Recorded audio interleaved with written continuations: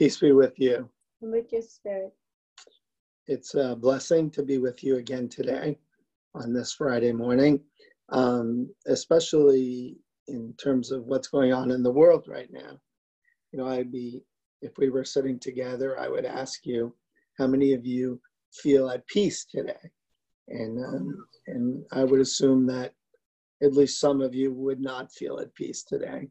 And so I thought that we would talk a little bit about that.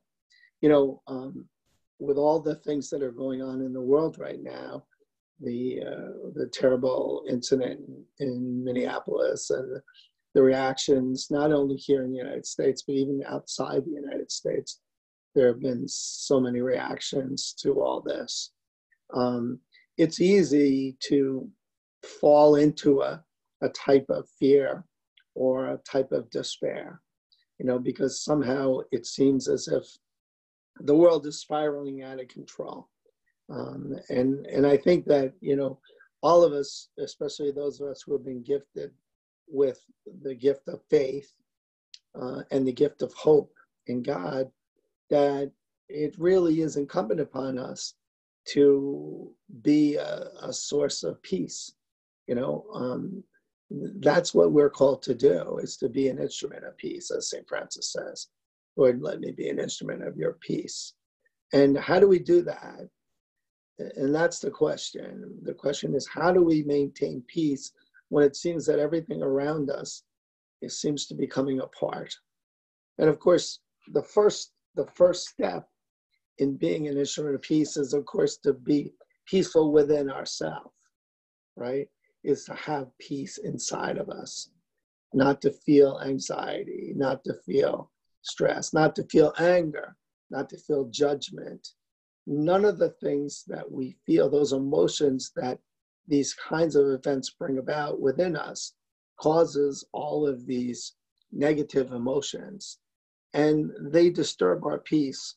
And I remember, you know, being with Maria Esperanza one time, and I was annoyed at something, and I don't usually give in to that kind of thing, but I do from time to time. Anyway, I was annoyed at something, and she looked at me and she said, you know, Paul, whenever you're angry, you can't do your spiritual work. You're not able to do it because you don't feel that peace and that sense of quiet within your soul in order to do that.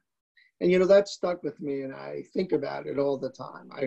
I remember that moment being with her and thinking to myself, well, you know, it's natural, it's human to give in to those emotions, right? We want to give in to those emotions. It's part of who we are as human beings. Yet God calls us not to do that.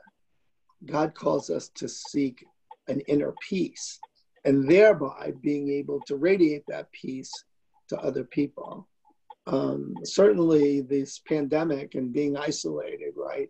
Maybe some of us have felt more peaceful than we typically do because we're not as exposed to the external factors that affect our peace.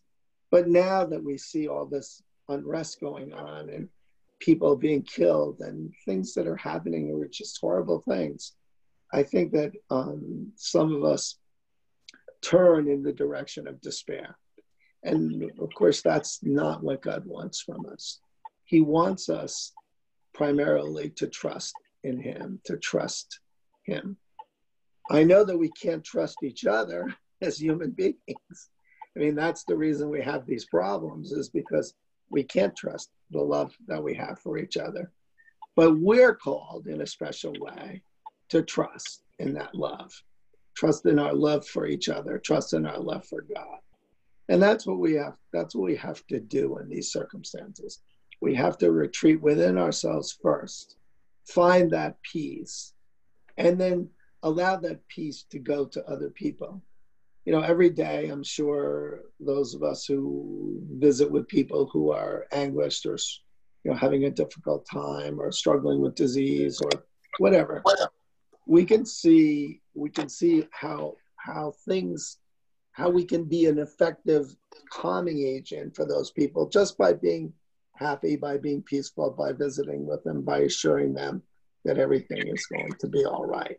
And that's what we need to do. We need to have that attitude, and we need to ask God for the grace to do that.